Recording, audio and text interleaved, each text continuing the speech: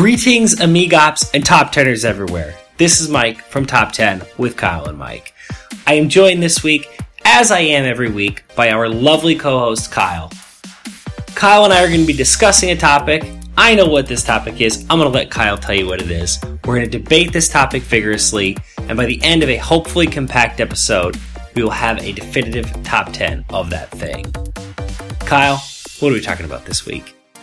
All right, Mike. Yeah, as you alluded to, we will be doing a top 10. I have formatted it into a top 10 list.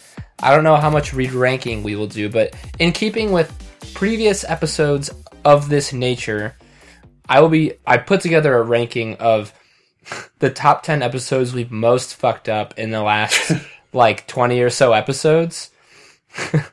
So this is Mistakes Pod numero cuatro. We've screwed up enough times that we now have 4 podcasts completely dedicated to how we've disappointed our listenership. Yeah, I kind of like that you're the chronicler of all the ways we've screwed up. I like to think of myself as the cheery co-host. Yeah.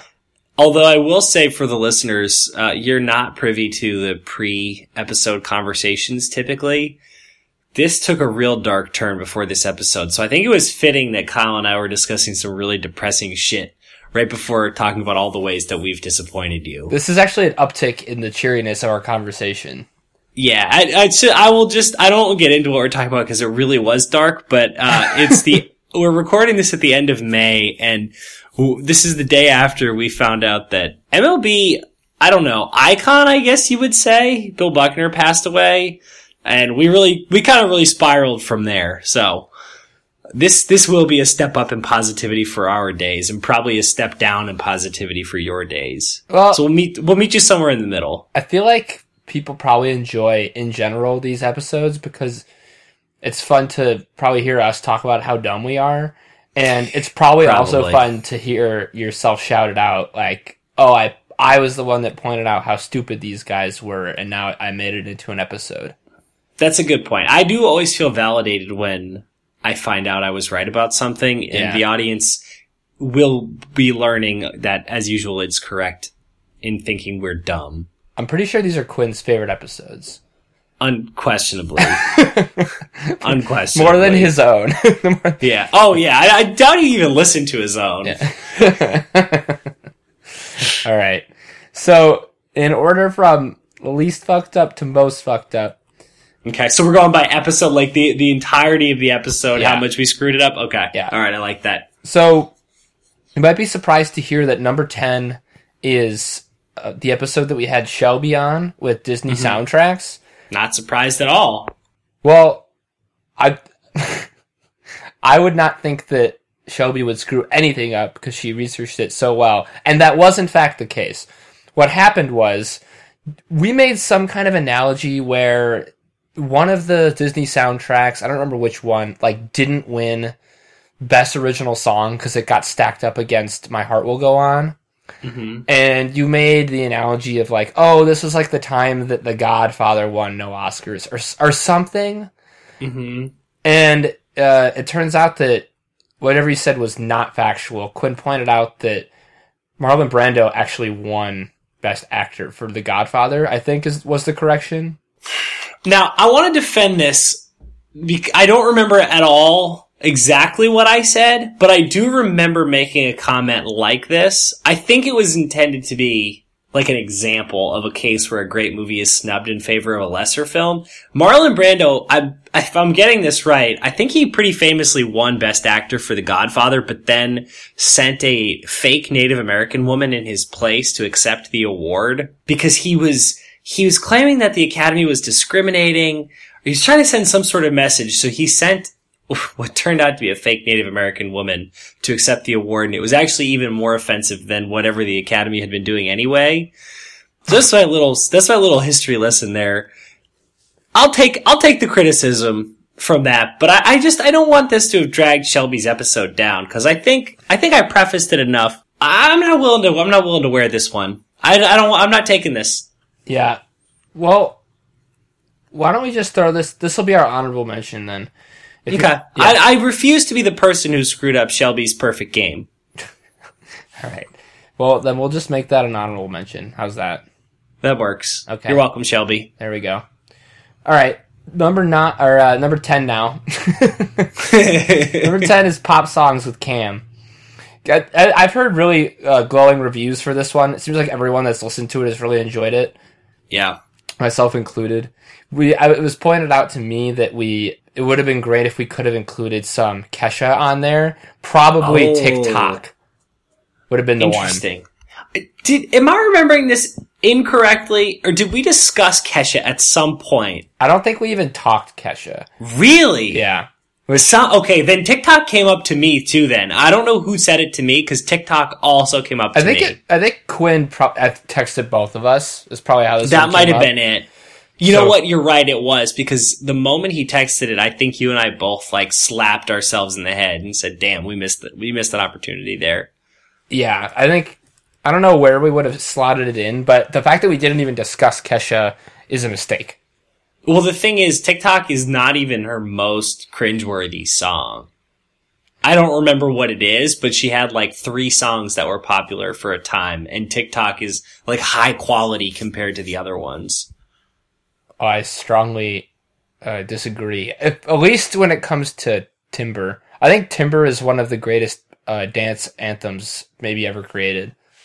That's actually a fantastic song. I love Timber. It's going down. Yeah, it is. You better move. Yeah. I'm Googling Kesha now to see. Don't forget the dollar sign. Die young, blah, blah, blah. What's the song? We Are Who We Are. That's a terrible song. What about the one about the dive bar? It's a place downtown where the freaks all gather Freaks all come around. Yeah. What is that It's song? a hole in the wall. It's a dirty free-for-all. Free-for-all. Yeah, I remember this. Do you remember all the stories about Kesha apparently has a genius level IQ? Yeah, she's like Alice Cooper style, really. Is Alice Cooper really smart? Oh yeah, he's fucking brilliant. And so is Luke Dunphy from Modern Family. Really? He's a member of Mensa, I believe. Mensa? Yeah. Huh. Mm-hmm. That would be a fun top 10. Celebrities you didn't know were geniuses. Alice Cooper is number 1 on my list now. I had no idea. Never would have guessed. Him and Rowan Atkinson. Rowan Atkinson has a doctorate in that electrical engineering. I remember we looked that up. It was the University of Sheffield or something. It's a prestigious... It's Oxford. Yeah, he's really smart. I remember we found that out. That I enjoyed. Yeah, that's a good one. Ooh, Alice Cooper, though. That's good. Yeah. All right. Kesha. That was number 10. Yeah. Number 9 was our Top Screws episode. Mm-hmm. I think you saw this movie in time for the episode, so oh boy, you should have mentioned it. I saw it on a plane the other day, which was the perfect place to see it. Oh, I was surprised at how much I actually didn't hate Aquaman. Oh, interesting. Yeah. Okay, I thought you were going to say Bad Times at or whatever the hell that movie's called. The El Royale. You mentioned the El Royale. Because I was going to say, I thought I had mentioned it, but you said it the other day. Yeah, Aquaman was good. We didn't talk about Aquaman? I don't think we did.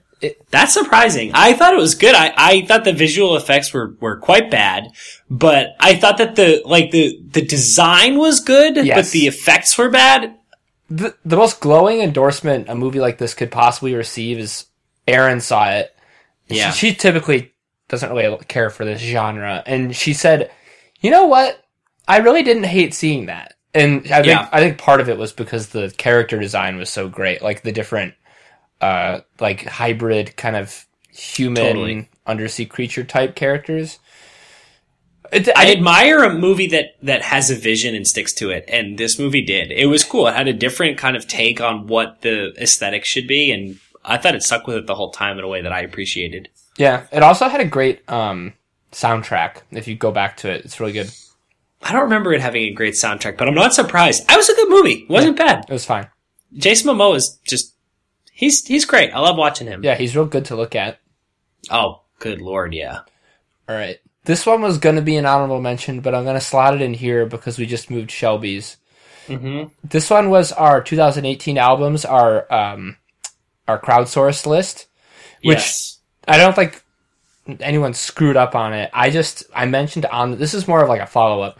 On the podcast, I mentioned that I wanted to follow up with friend of the pod, Cody, because he's like the biggest Panic at the Disco fan I know, and I wanted to get his thoughts on the new Panic album. Yeah. I wrote down what he said. He said he was very impressed with the new album because of his continued use of so many varying instruments. But he seems to think that this album was churned out a little. He's churning out music a little too quickly, and he's having a hard time differentiating between a lot of his music nowadays. So in general, I think a very positive review from Cody still, and I will say that I have enjoyed the Panic at the Disco album quite a bit. Yeah, so I'm finding it interesting. I keep hearing songs that I'm realizing are Panic at the Disco that have come out recently. Is it weird? Is it wrong to say that the sound has changed a lot? I think it's changed enough. It's definitely more poppy than it used to be. It's less weird. It seems way more poppy, but I guess I just don't know the old stuff well enough. But like, High Hope seems like a really very anthem-y kind of, like a very poppy song. It's good. I like it. Oh yeah. Same with Saturday. What is it? Saturday or Saturday Night? Yeah. Say Amen. Saturday Night. High Hopes. Hey, look, I made it. There's also they do a cover of There's it's a cover album, or various artists cover the soundtrack to the that Hugh Jackman movie about the circus. Greatest Show. That's cool. And Panic at the Disco covers like the opening title track, and it's great. They're the perfect band to do that cover. So they're having a banger of a year right now. Good for them. Yeah, really good for them. All right, that was number 8, which brings us to everyone's favorite segment. Mm-hmm. Kevin, play that stanky beat.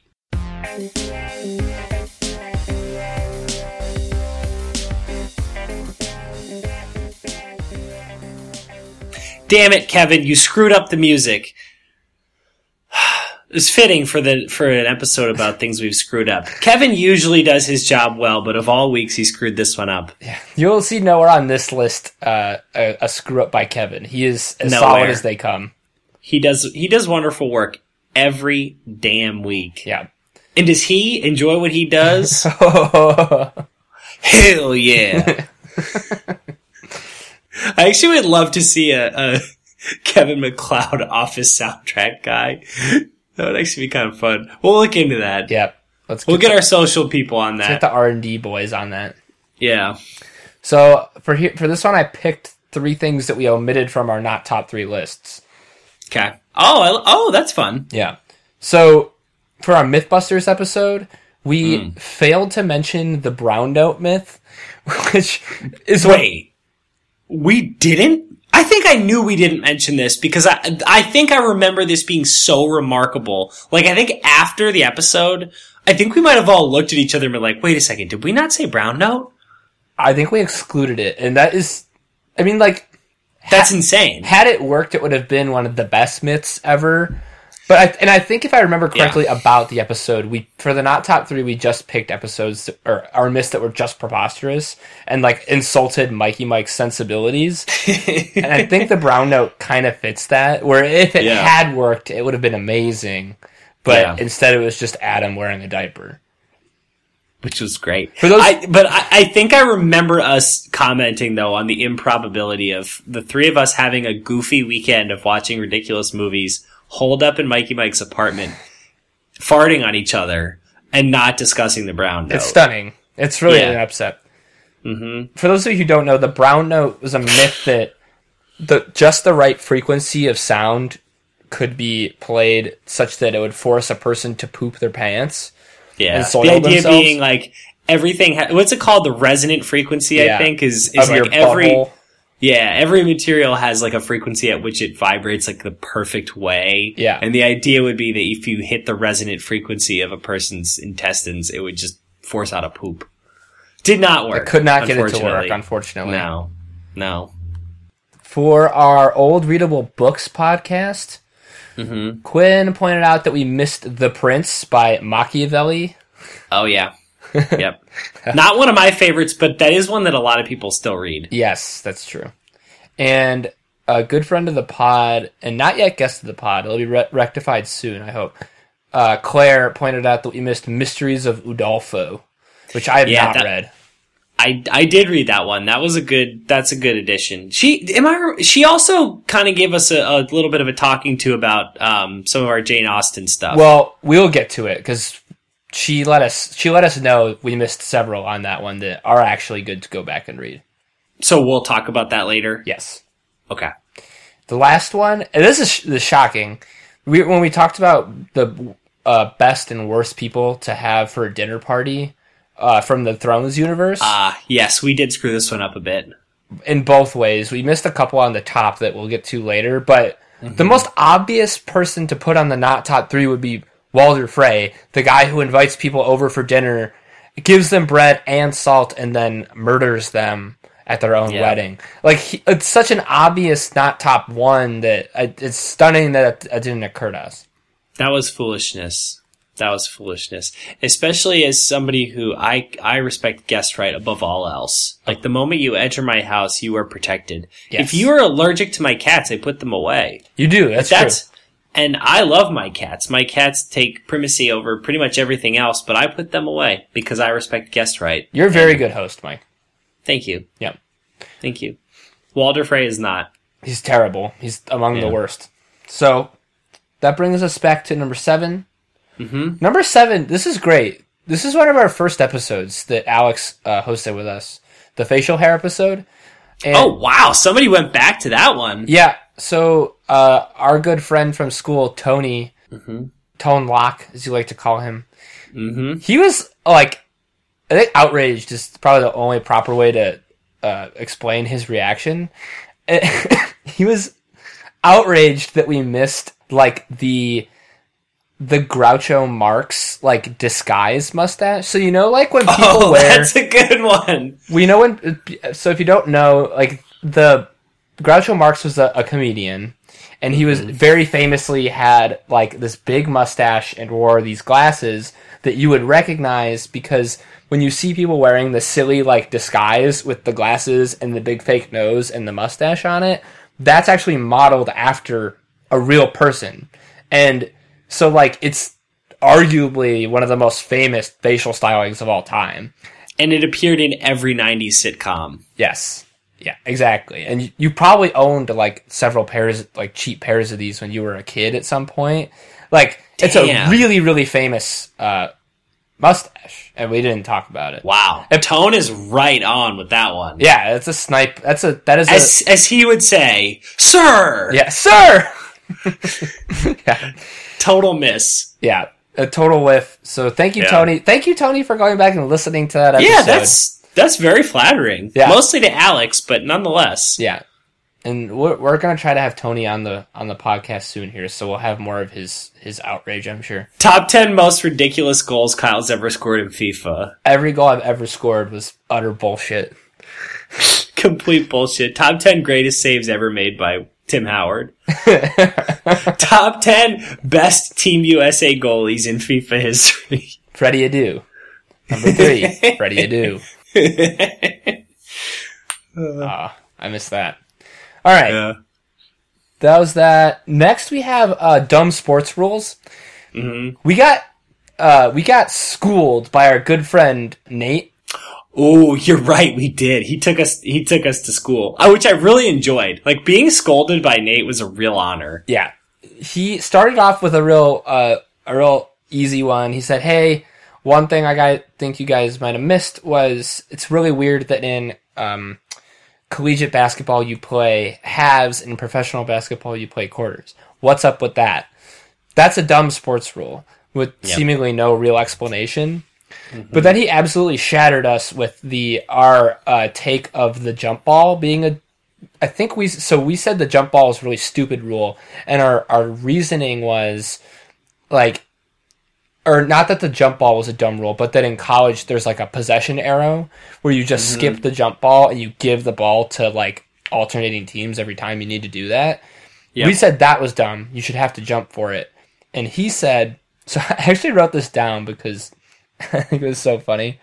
He texted us this, like, "Hey, this is where I think this rule, I think you guys were wrong." And one of us said something like, "Oh, we were confused." or we asked like, oh, were we confused about like the nature of the rule? Yeah. Like thinking we had misunderstood we thought we had screwed up exactly how it operates. He said, no, I don't think you were confused. I think you're just wrong. Which I love so much. He's a man, he's a kind man, and also a man of his convictions. Oh, he was totally right. So basically he was saying like, what the jump ball does is it picks a completely arbitrary physical attribute of one team and just decides to give the ball to that team. So whichever team has the taller guy is going to get the ball back, regardless of if they deserve possession or not. And so he said, you might as well, give the ball to the team who has the heaviest player. Yeah. And he agreed with us that maybe just arbitrarily picking a team, like alternating, isn't the best system, but it's a better system than just doing it based on height. And he suggested there should be a game of knockout between coaching staffs. And whoever wins that game, their team gets the ball back. I like that so much. I want to say he may have mentioned, or you and I may have talked about later, that the college rule incentivizes people going for loose balls more, whereas the professional rule would de-incentivize, or I guess disincentivize, the shorter players from trying to dig for a ball. Yeah.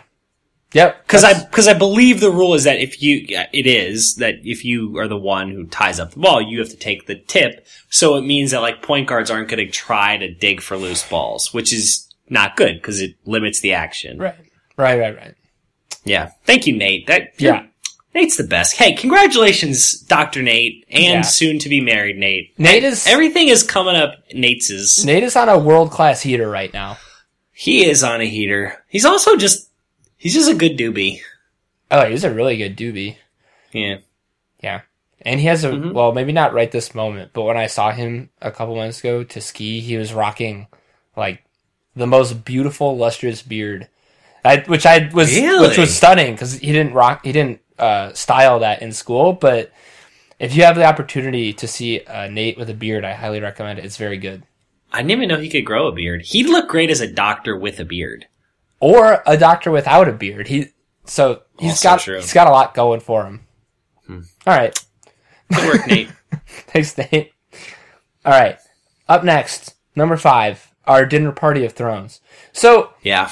A couple that we just kind of missed and like would have made it on the list, or maybe as an honorable mention, were the Blackfish. He's a classic crazy uncle. He would have been a riot at a dinner party. Yeah. Especially if he had like dillweed cousins who needed to be taken down a peg. Yeah. He would like not hesitate to call someone out if they were wrong about like something they said in a story. Or they did a poor job lighting the candles. He would just take the matches from you and light them. Just don't even say a word. Just snatch them out of your hand. The other one was Elena. She's maybe even a better pick than Marjorie for just being a great dinner guest. I want to just note, I'm re-listening to the books. I don't know if they do it enough in the show. I think they talk about it a little bit, but she's big into fart humor in the books. Yeah, like big into fart humor, which I think makes her even more appealing. She's just like that's very good, the characterization, because she just like doesn't play the same games. I mean, she is like a masterful player of the Game of Thrones, but like doesn't give a shit about etiquette, which is great. Yeah. Big into it. The one that we really whiffed on, so both Aaron and my sister Aaron and Quinn pointed this out, and they thought that we were heading towards this character as number 1. And in retrospect, I don't know how we managed to not include him even on the list or in our honorable mentions, was Samwell Tarly, because Sam is an amazing dinner guest. It's a big mistake. He also, as the show, spoiler alert, really solidifies, is the writer. He's the person who writes these stories. I think a lot of people had an issue with that, was that he didn't actually write I guess you're right. They didn't in the show. Which was annoying. Yeah, I forgot. You're right. See, now I'm pissed again. I don't want to talk about it. At any rate, he's a guy with deep knowledge about everything there is to know about, but not a guy who's gonna be a prick about it. Like I think it's Justin is Leslie's boyfriend on Parks and Rec, who's a really annoying dinner guest because he won't shut up about all the things he's seen and done. Like, Sam has seen and done all of those things, but doesn't need to tell you about it. He's, like, probably not going to tell you about it unless you ask him about it.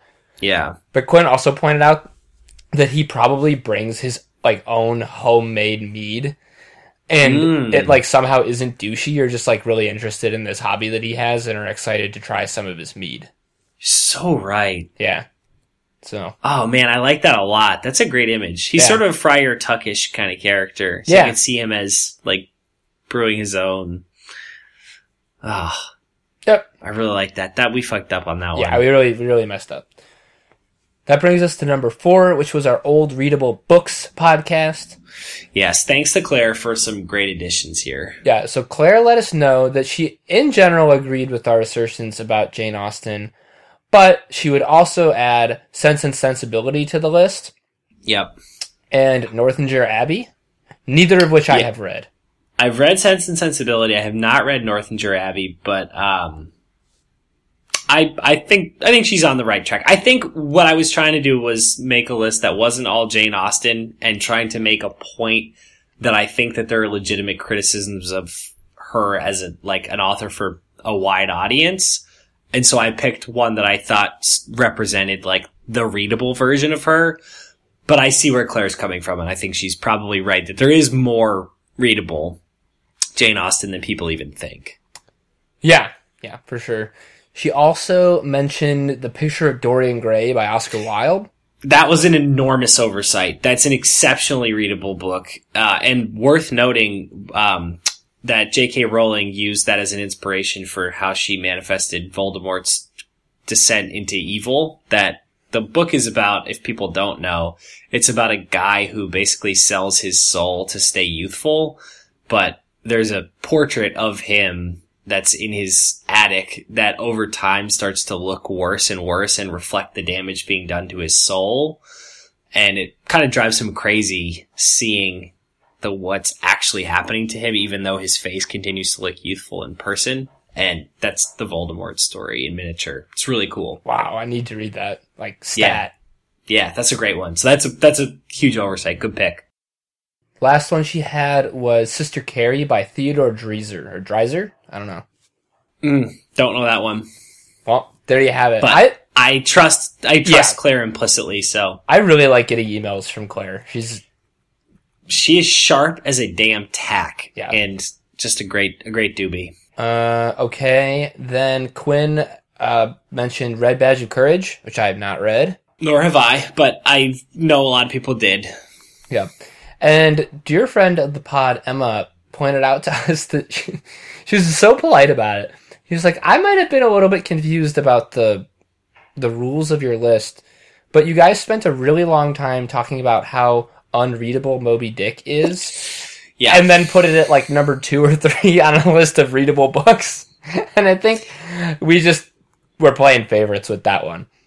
I think we were playing favorites a little bit, but I also think we were trying to make a point that I don't think we made all that well. The point, I think, was that it's super unreadable in a certain context, which is like being forced to hammer your way through it for a test. Yeah. And is super interesting and readable when read purely piecemeal and for pleasure. Yeah. So I think we should have emphasized that more. Like it's just a book that's not readable at all when being rammed through your brain, but which is shockingly and pleasantly readable when, you kind of do it of your own volition.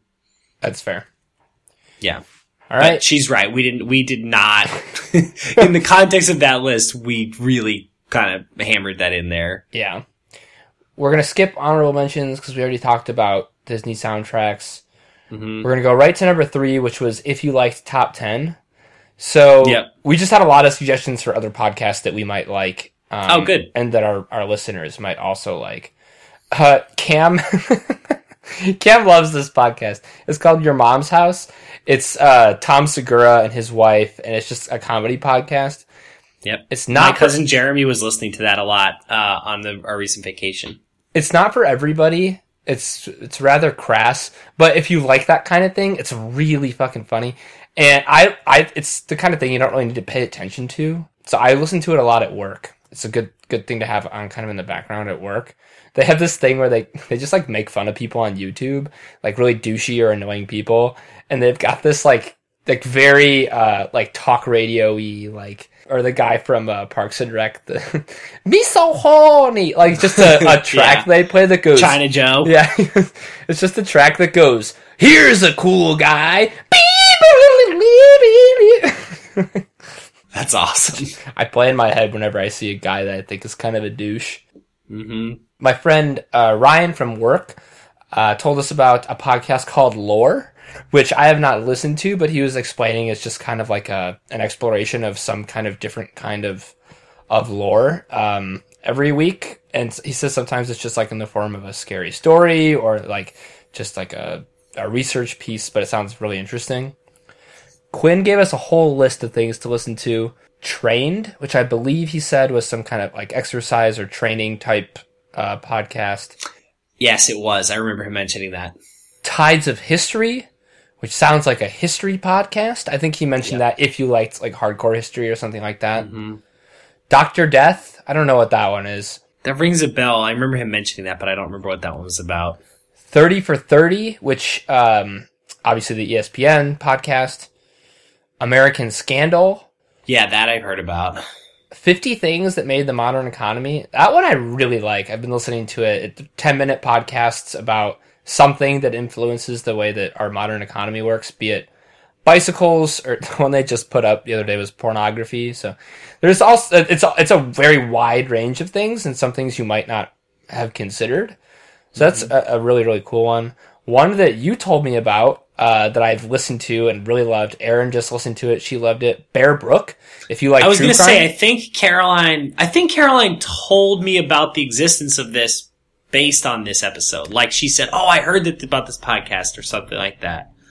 Great. It's like 6 episodes. It's really good. Bear Brook. That's as good as true crime comes, Yeah. and it is a minor spoiler to tell you that if you're a stickler about, resolving your true crime podcasts, you will be very satisfied. This has a beginning, a middle, and an end, all of which are satisfying. Yes, they are. And one that I have started listening to since we did that podcast is Merriam-Webster's Word of the Day podcast. It's usually like a minute, and it's just a word every day. And our good friend Peter Sokolowski tells us the definition of the word, the part of speech it is. He uses it in a sentence, and then most interestingly, he goes into the etymology of it, which I find absolutely fascinating. I've been keeping track of all these words of the day. I put together a little, my dad loves words and stuff like this, so I made a spreadsheet with all of the words of the day for April, and it's I match them up with all the definitions, and they're scrambled, and it's a spreadsheet, and I sent it to him, and he could see how many he knew or whatever. I'll talk to our social media maven and see if that's something we might be able to make just available to our listenership. That would be awesome. It's just a cool way to learn some new words. I've learned a bunch of cool words from this podcast. It's literally a minute a day. We might even do maybe at the end of the year, I'll do a top 10 words of the year or something based on this podcast or something. Actually, that's a great idea. I like that a lot. It's awesome. And some of the words you know already, but and even the words you do know already, it's oh, cool. Now I know the origin of it, or I know. Yeah, it's still cool to hear where it comes from. So I really, really I recommend that to anybody. It's cool. All right. Number 2, our Christmas movies podcast. This was contentious. Yeah, we did get a lot of feedback on this one. So first off, Tatum was really mad at us. We put both Christmas with the Cranks and Jack Frost in our not top 3. She was pretty pissed about that. She was I think she texted us while she was listening, and she was listening to the not top 3. It was I might not even finish this podcast. You guys are such jerks.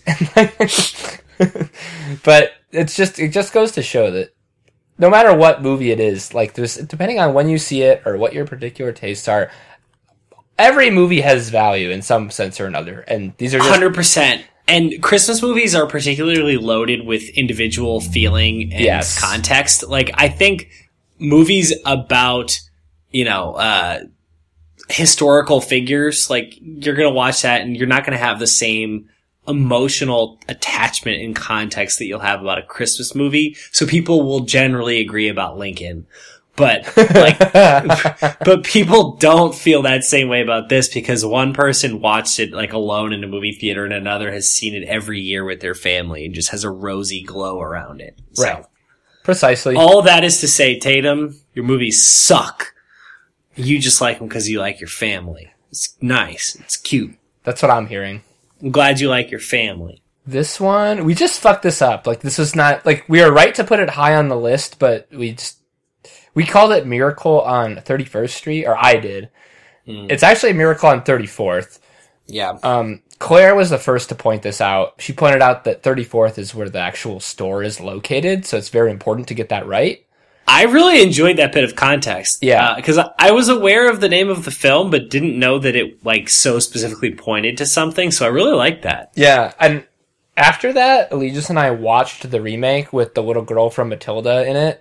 Fantastic. And I gotta say, I'm probably gonna watch it again next year. It was such a treat. And you know who plays Santa Claus? Oh. Our boy Richard Attenborough. Oh yeah. It's a charming ass movie, and it's one of those ones that's completely guileless. Like, it doesn't mess with you. It just gives you a straight up nice story. And yes, it obviously takes it puts the cynical point of view versus the innocent point of view, but it sides on the innocent point of view and it has no shame about it, and it's really nice. We've talked about it. There's not enough nice movies made anymore. It's a nice movie. It's really, really nice. And she was, at the time, I don't remember the actress's name. She's at her peak of her cuteness powers, especially because her character is a very well-read and well-spoken little girl. The cute is off the charts. Off the charts.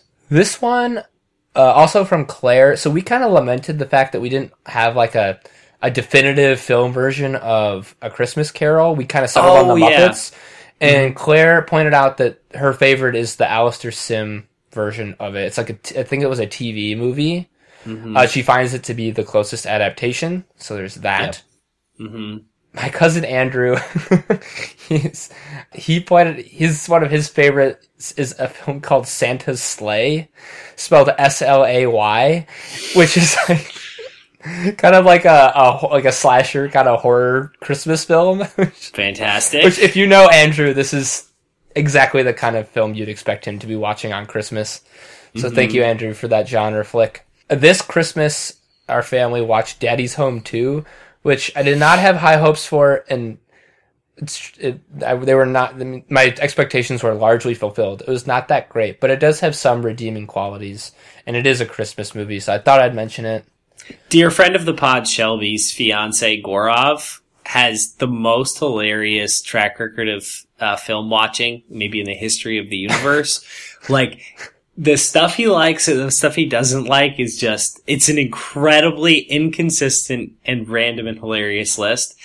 And he loved Daddy's Home 2, in spite of not having seen Daddy's Home. That is stunning.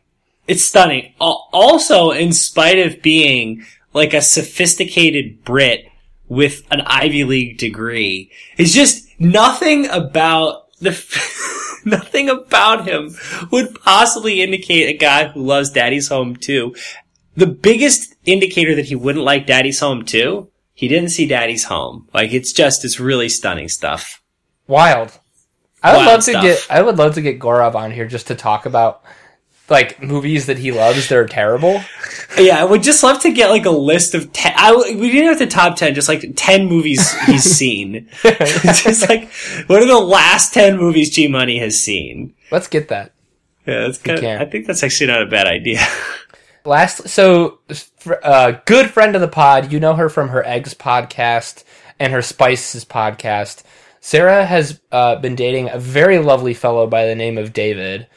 And the first time that I met him, we met for breakfast, and he just took me to school on my incorrect take, in his opinion, that Die Hard is not a Christmas film. He was really angry, and he pointed out that probably what he takes to the bank most in classifying Die Hard as a Christmas film is that the entire score of the movie is like Christmas songs, like classically performed Christmas songs. And I do watch it every year at Christmas. So I guess by our own rules, like, it probably should be considered a Christmas movie. This was a classic cake and eating it too situation. We were trying to make all the rules and break them at our own leisure. And the last one, this is not our mistake. I'm just going to go ahead and call Emma out. A good friend of the pod. She texted us and to her credit admitted she felt bad about it, I think, but her whole family watched A Christmas Story, and, like, none of them had seen it before somehow. I do remember this. And she admitted to, like, that none of them really liked it, and, like, didn't get the hype, and I just don't get that. Like, I think, like, what we just said this about Christmas with the Cranks. Like, it all depends on context, and I just, like, don't understand. Like, I don't know what scenario you could watch A Christmas Story and not love it. Especially as a gigantic Midwestern family that loves all things that are like togetherness and holidays, and it's nigh on impossible for me to picture Emma's clan together watching that and not being totally in on it. I was stunned by it. It took me aback. So I thought it was worth mentioning. Yeah. But all right, that was number 2. A lot of problems with our Christmas movies podcast. Mm-hmm. The last one is the most egregious mistake ever made on this podcast. Whoa. And it's because it's just, it was. So, many of you probably remember our Autumn Activities podcast. Mm. On that podcast, I incorrectly asserted that Australian summer. Oh, God. Occurs at the same time as our summer. It's just colder. I'm still confused. I then, on Mistakes Podcast 3, thinking I was correct, just repeated the same thing that I had said the first time. And so I was, and it was like, I think it was number 1 on that podcast. Like, this is the worst mistake I've ever made, because I lived there, and like, so, like, while I was correcting that mistake, I fucked it up again on a Mistakes pod. I screwed it up again. Quinn texted me immediately. He demanded my resignation from the podcast. Mm-hmm. I had a lot of people call me or text me and tell me what an idiot I was. It was very shameful. All right, so can we pause for 1 second? I Googled it. I have it right here. Okay, so you're just gonna state some stuff. Quote from Google. Okay. In Australia, the seasons are defined by grouping the calendar months in the following way. Spring, the 3 transition months, September, October, and November. Summer, the 3 hottest months, December, January, and February. Autumn, the transition months, March, April, and May. By process of elimination, we understand that winter would be June, July, and August.